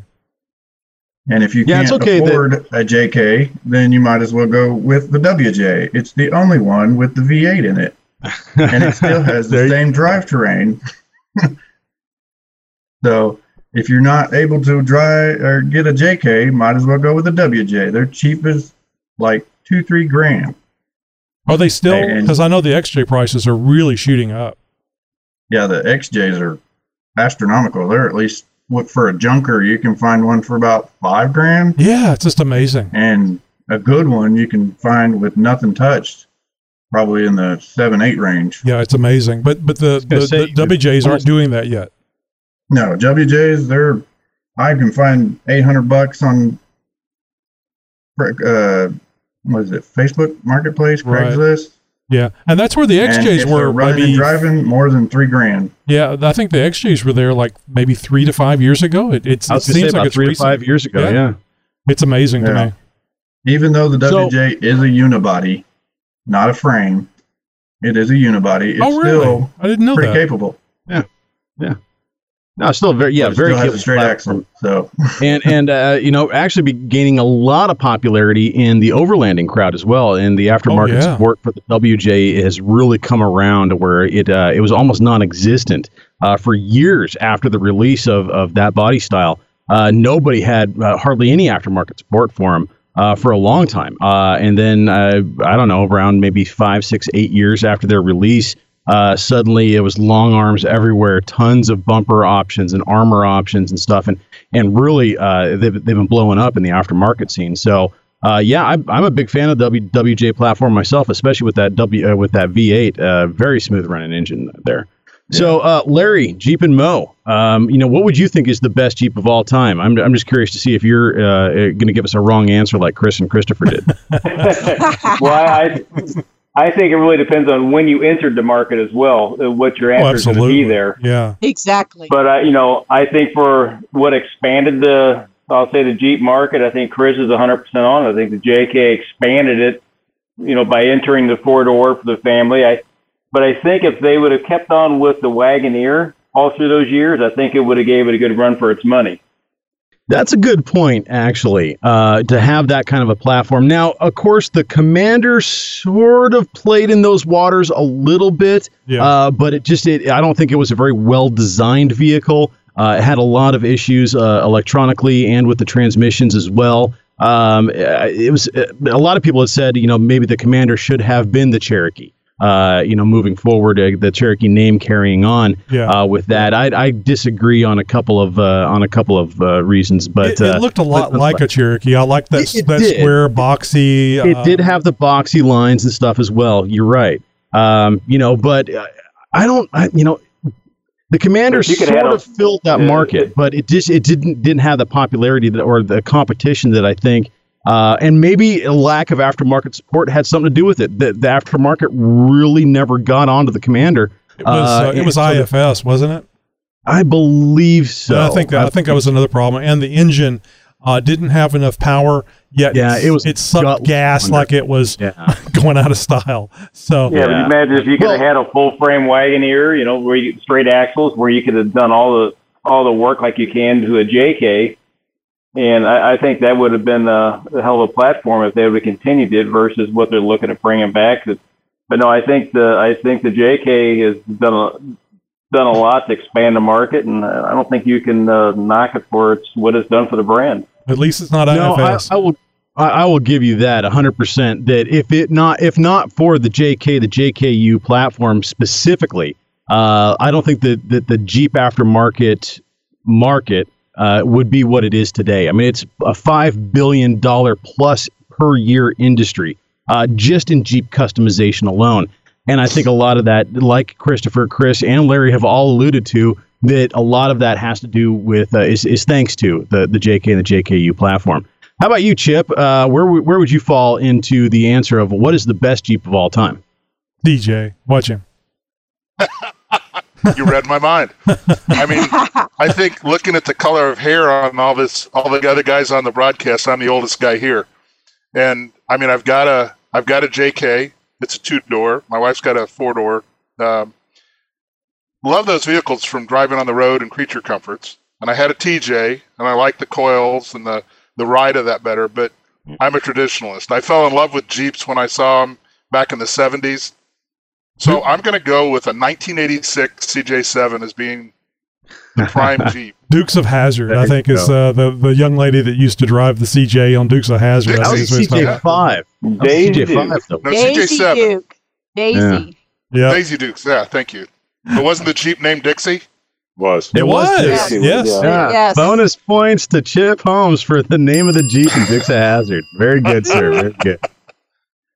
There's something to be said. It was yellow, wasn't it?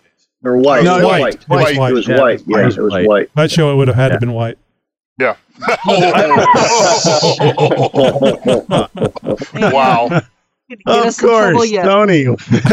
What? No, the car she drove before it was yellow car, wasn't it? What she drove before that? They pushed off a cliff somehow. I don't know. I got stuck on her shorts. She had a car? Yes, she did. She had a car. Yeah. No, Chip. I get a chance to wheel with a group of guys only about once or twice a year, and it's actually been a couple years since I've seen these guys. We talk every so often through email and stuff like that. But one of the guys who I wheel with has got a CJ7 that is just an absolute monster. He's got, close to 60 grand into it if he's got a dime into it. But I mean, it is an amazing machine. And that is actually the vehicle I got a chance to drive and ride in on our trip to the Rubicon a number of years back. And that thing performed so amazingly well. Now, obviously, there was very little left stock to that Jeep outside of the tub and the steering wheel, maybe. But that being said, it was an amazing Jeep. I've always had a soft spot for the CJs. It's sort of the Jeep that I grew up on, more or less. I mean, yeah, my grandfather had a Wrangler. But, getting a chance to drive my first, or Wagoneer rather, getting a chance to drive my first quote unquote Wrangler type Jeep. The CJs were not a Wrangler. They were a different kind of vehicle. But I've driven the CJs, driven the YJs, I've driven the TJs. I've driven a couple of JKUs, and not really my bag of chips. But yeah, those CJs, and really only with a lot of aftermarket support. But I find with that there is a hard pressed Jeep, hard to find a Jeep that can compete against a well built CJ.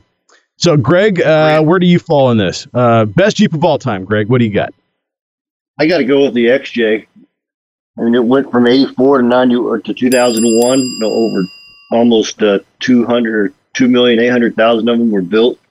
The Inline 6 is just legendary with the bulletproof motor that just run forever. The aftermarket support for it is, even they haven't even built the thing for the last 20 years now, since the 2001s rolled off the lot, and the aftermarket support is just still running strong. Oh, yeah. And it's just amazing that these vehicles are all now getting to be 20 years to almost 35 years old now, and they're still out there running the trails and doing a lot more so than what a lot of the other vehicles can because of the longer wheelbase, such as the TJs or the some of the CJs. I mean, they have that like very compatible to the JKs that Chris and them and talked about. It also can hold multiple passengers and have room for your cargo in the back as well. I mean, it's just an amazing vehicle. It's a lot of fun to work on, very easy to work on. The motor is, you can just kind of look at it and figure out how it all goes together. I've really enjoyed having mine in the last several years and getting to understand how it all operates. And I just really impressed with that build, with it being a unibody. It just it's so light, and it can almost go anywhere if you just build it upright, and it's just a lot of fun to have.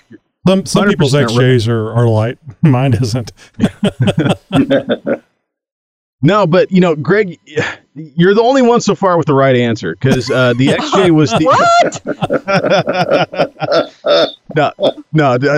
to be serious though, the Jeep Cherokee XJ was the only Jeep that was produced for longer than other than the CJs, I believe, if you add them all up, longer than 10 years. It seems to be about the 10-year run is for a name badge about before they do a massive redesign or something like that. Now there's 17 years that the Cherokee was produced, I think a little over 17 years. And in that time, yeah, you're right. There was a lot of them that were made, and they were actually one of the few Jeeps that were actually used by multiple municipalities. I think in some counties you can still find Jeeps for delivering mail, and still will have a sheriff's badge on the side of them.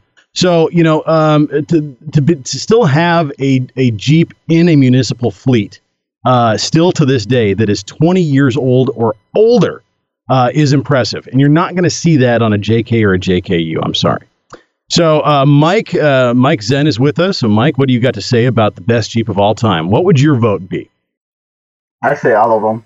Doesn't matter. All of them are their own unique style. No. Come on. This guy's running for political office. Take the easy way out. Come on, Mike. He is from California, so there you go. I have a JK. And I love that thing. It's a manual transmission, 2-door. That's the way to go. But I always did enjoy looking at the JKUs because of the look that you can make it your own. The way, all these modifications people can, you see one, it's different, That's why I was love doing, watching them. And, but hanging out with Neil, and, he had me, I was able to drive a CJ5, and, even though it's an old style vehicle, it was actually fun driving that CJ5. Yeah. And I enjoyed it. 100%. Yeah, absolutely. Well, it's like roller coasters. You think you're going to die, but you don't. So you're happy. But you didn't. Drum brakes all around. Yeah. Listen, about 4, 5, or 6 inches of play in the steering wheel. Stopping is a suggestion, just like the steering. Yeah, just trying to steer on that CJ5 was a challenge, but it was fun. Yeah, those older Jeeps, they have character. They have some bugs and quirks and things like that. But that's what makes them what they are. You gotta love them. Bob, two cheap Jeep guys. What is the best Jeep of all time in your book? The LJ Rubicon.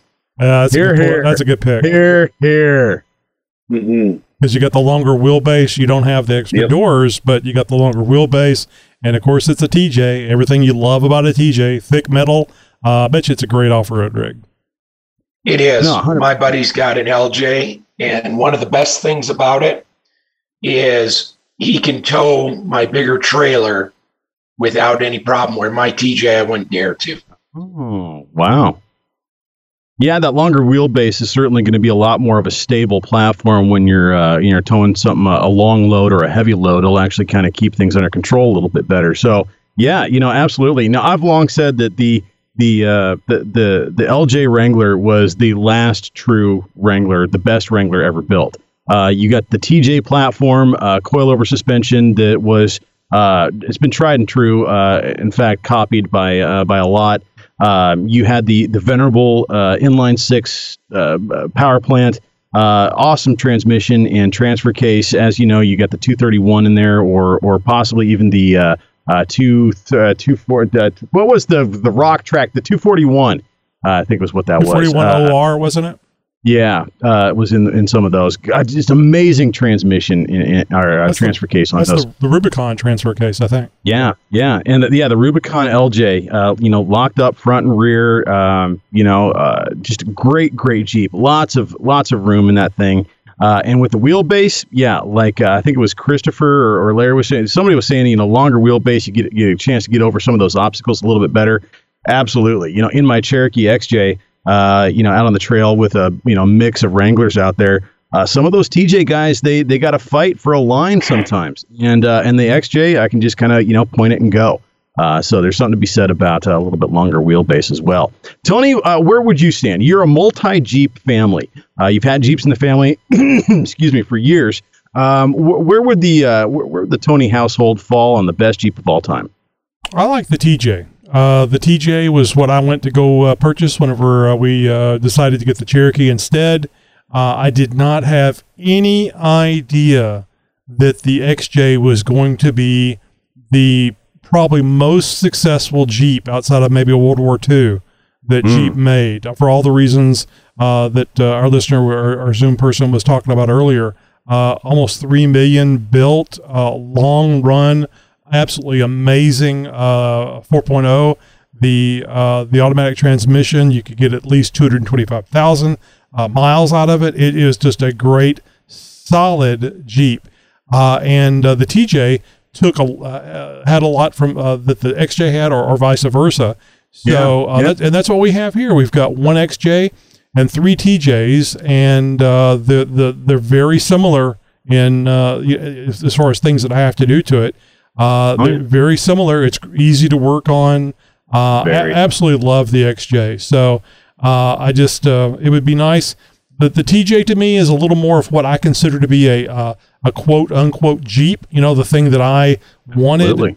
Because the CJs is what I actually was interested in at the time, because I guess it was around 78 whenever I started getting an interest in Jeeps. So it wasn't, that was prior to the Wranglers actually coming out. But the Wranglers still have that general shape all the ones before that. So to me, that's what a Jeep is going to be a Wrangler. So, but the XJ is very nice. It's really hard. I mean, ask me in a year, I may be really enjoying the Gladiator. That's right. Right. You never know. I can tell you, it really right is now. all about. It really is all about kind of what your exposure is. What you've been exposed to, what kind of seat time that you've had in a Jeep. If all you've ever known is a CJ5 and you've had like 7 of them over the years, and you've always only had CJ5s, well, likely there's a reason for that, and you're going to probably lean towards a CJ5 or maybe even a CJ3 or something like that. But I don't know. I love the old military Jeeps. I there's just anytime I see a restored Willys, I spend as much time as I can just ogling over it. Have you driven one? All the workmanship. I have not driven an old Willys. I'd like to know how I could drive a 40s Jeep. Yes, I'd like to know how the Willys stacks up to a CJ as far as the way it drives. If it's similar, or because I knew one was built because of the other, and I just wonder if they made many modifications, or if it's very much like the military Jeep. I've never driven a stock CJ. All the CJs that I've ever been in have been modified to one extent or another, either in steering or suspension. Oh, you're going to have to find a grandma that's got that thing parked in a garage for it not to be modified. You have to modify a Jeep. That is, if you don't modify a Jeep, there's something wrong with you. That's what I'm saying. So, finding a 1940s, Willys to drive and then comparing that against something, there's almost no other class of Jeep that you could get in that would be comparable. So it would be hard pressed to try and find something that sort of measures up in that respect to something like an old 40s Willys Jeep, a CJ2A, something like that. So, yeah. Now, what about you, Wendy? I don't know what kind of exposure you've had to other Jeeps and stuff like that. What would you say is the best Jeep of all time, in your opinion? Yeah, I haven't had exposure. I mean, I see everybody else driving all different, styles and years and makes and models. But honestly, I have to say that the Jeep I own now is the best because that's all I have a reference point of, and I love my Jeep. So sure, that's what I'm going to go with. Absolutely understandable. Yep. There's a little bit of a trail exercise that I participated in a few times back when I was president of the North American XJ Association's Northwest chapter. And we called it, there's something similar called like a Chinese fire drill. There's not a racist term. This show is just boy. Hey, Chinese have fires. It's all right. It's gone downhill. No, but it's sort of, we call it a fire drill run. And halfway through the run, around lunch, everybody switches vehicles. And I know that's extremely weird, and a lot of people, all of a sudden their hackles go up. Nobody else is driving my Jeep off road, but it's you've got to be in a trustworthy group. Obviously, you're not going to be on a double black diamond trail where there's a high risk of damage and carnage and stuff like that. But you get on an easy trail, even though everybody is going to be more or less, well, I don't want to wheel an easy trail. This is going to be too easy. Yes, but you're in somebody else's vehicle and they have to drive it home. So, it's one of those things where you got to be very careful. You got to be very respectful. But at the same time, they are also operating by the same kind of parameters in your own Jeep. Somebody else is. But it gives you exposure to another vehicle, how it's set up. I like a different sort of perspective as to how another vehicle wheels and performs off-road with different equipment, different suspension, different steering, all that sort of stuff. And it was amazing getting a chance to drive, several other different kinds of Jeeps that were all built completely different to my own. And getting a chance to have that kind of perspective. Now, obviously, you have to be in the kind of group that you could get away with this sort of thing in. A group of strangers that you've never seen before are likely not going to be the best candidates for a run like this. But if you wheel with the same kind of people, month in, month out, these are the same kind of people you've seen on the trail 17 times before. Right. This might be a good candidate for, that kind of a run. And again, it's just for a single trail, an easy trail at that. So you're really only spending maybe 15 or 20 minutes, a half hour at most or so inside of another vehicle. And so you don't get the separation anxiety for too terribly long. But at the same time, it's a unique experience, and I highly suggest that if you are so blessed to be in a group of Jeepers that you trust that extensively, please try this out this summer and let us know what you think about it. So, Josh, what I would recommend is that you get behind the person that's driving your Jeep. It's not always up to you. And you're in their Jeep, and that way they're going to be very well mannered how they drive your Jeep, because they know that you're coming up behind them. Well, I think that's a really good suggestion, and I know I've spotted a lot of different Jeeps and models through stuff, so it'd be interesting to drive some of those just to have the experience. Do you have to spot differently for different Jeeps, Wendy? Yes, depending on the size and width and how they're set up, absolutely. And also you have to consider the driver. What's your certification level on spotting? You must have. I remember the YMCA had different badges, it was like minnow, and we need to bring Chief. It's just Chief. I have no idea. Anything. I have no idea. Geronimo and Chief. Yeah, Chief Spotter. So we need to come up with this would be pretty funny. We need to come up with spotter badges, certifications for spotting. Well, awesome responses from everybody. I knew this was going to be a great topic. Thanks Very again to Chris from 7slats.com. Please go check his website out, his blog out, 7slats.com. Lots of interesting stuff over there and very well put together. And of course, we're doing this each and every episode. So if this is your first time to the Jeep Talk Show, consider joining in on the fun. And there's a number of ways that you can do that, actually. You can join the Campfire Side Chat by following us on Facebook or receiving notifications via our newsletter. And Tony, how would somebody go about trying to get on board with our newsletter? I have no idea. Oh, no, I'm sorry. You just go to jeeptalkshow.com and you /contact, and you scroll down until you see newsletter, and you can just subscribe right there. Actually, I think it's on the front page as well. So you just put in your email address, and what is it, Josh? We send out 10 to 12 emails a week? God, no, and we don't even sell the information or anything. We didn't have anybody. Well, we haven't been offered just to sell it. I'm just saying. That's right. For the right price, we might sell it.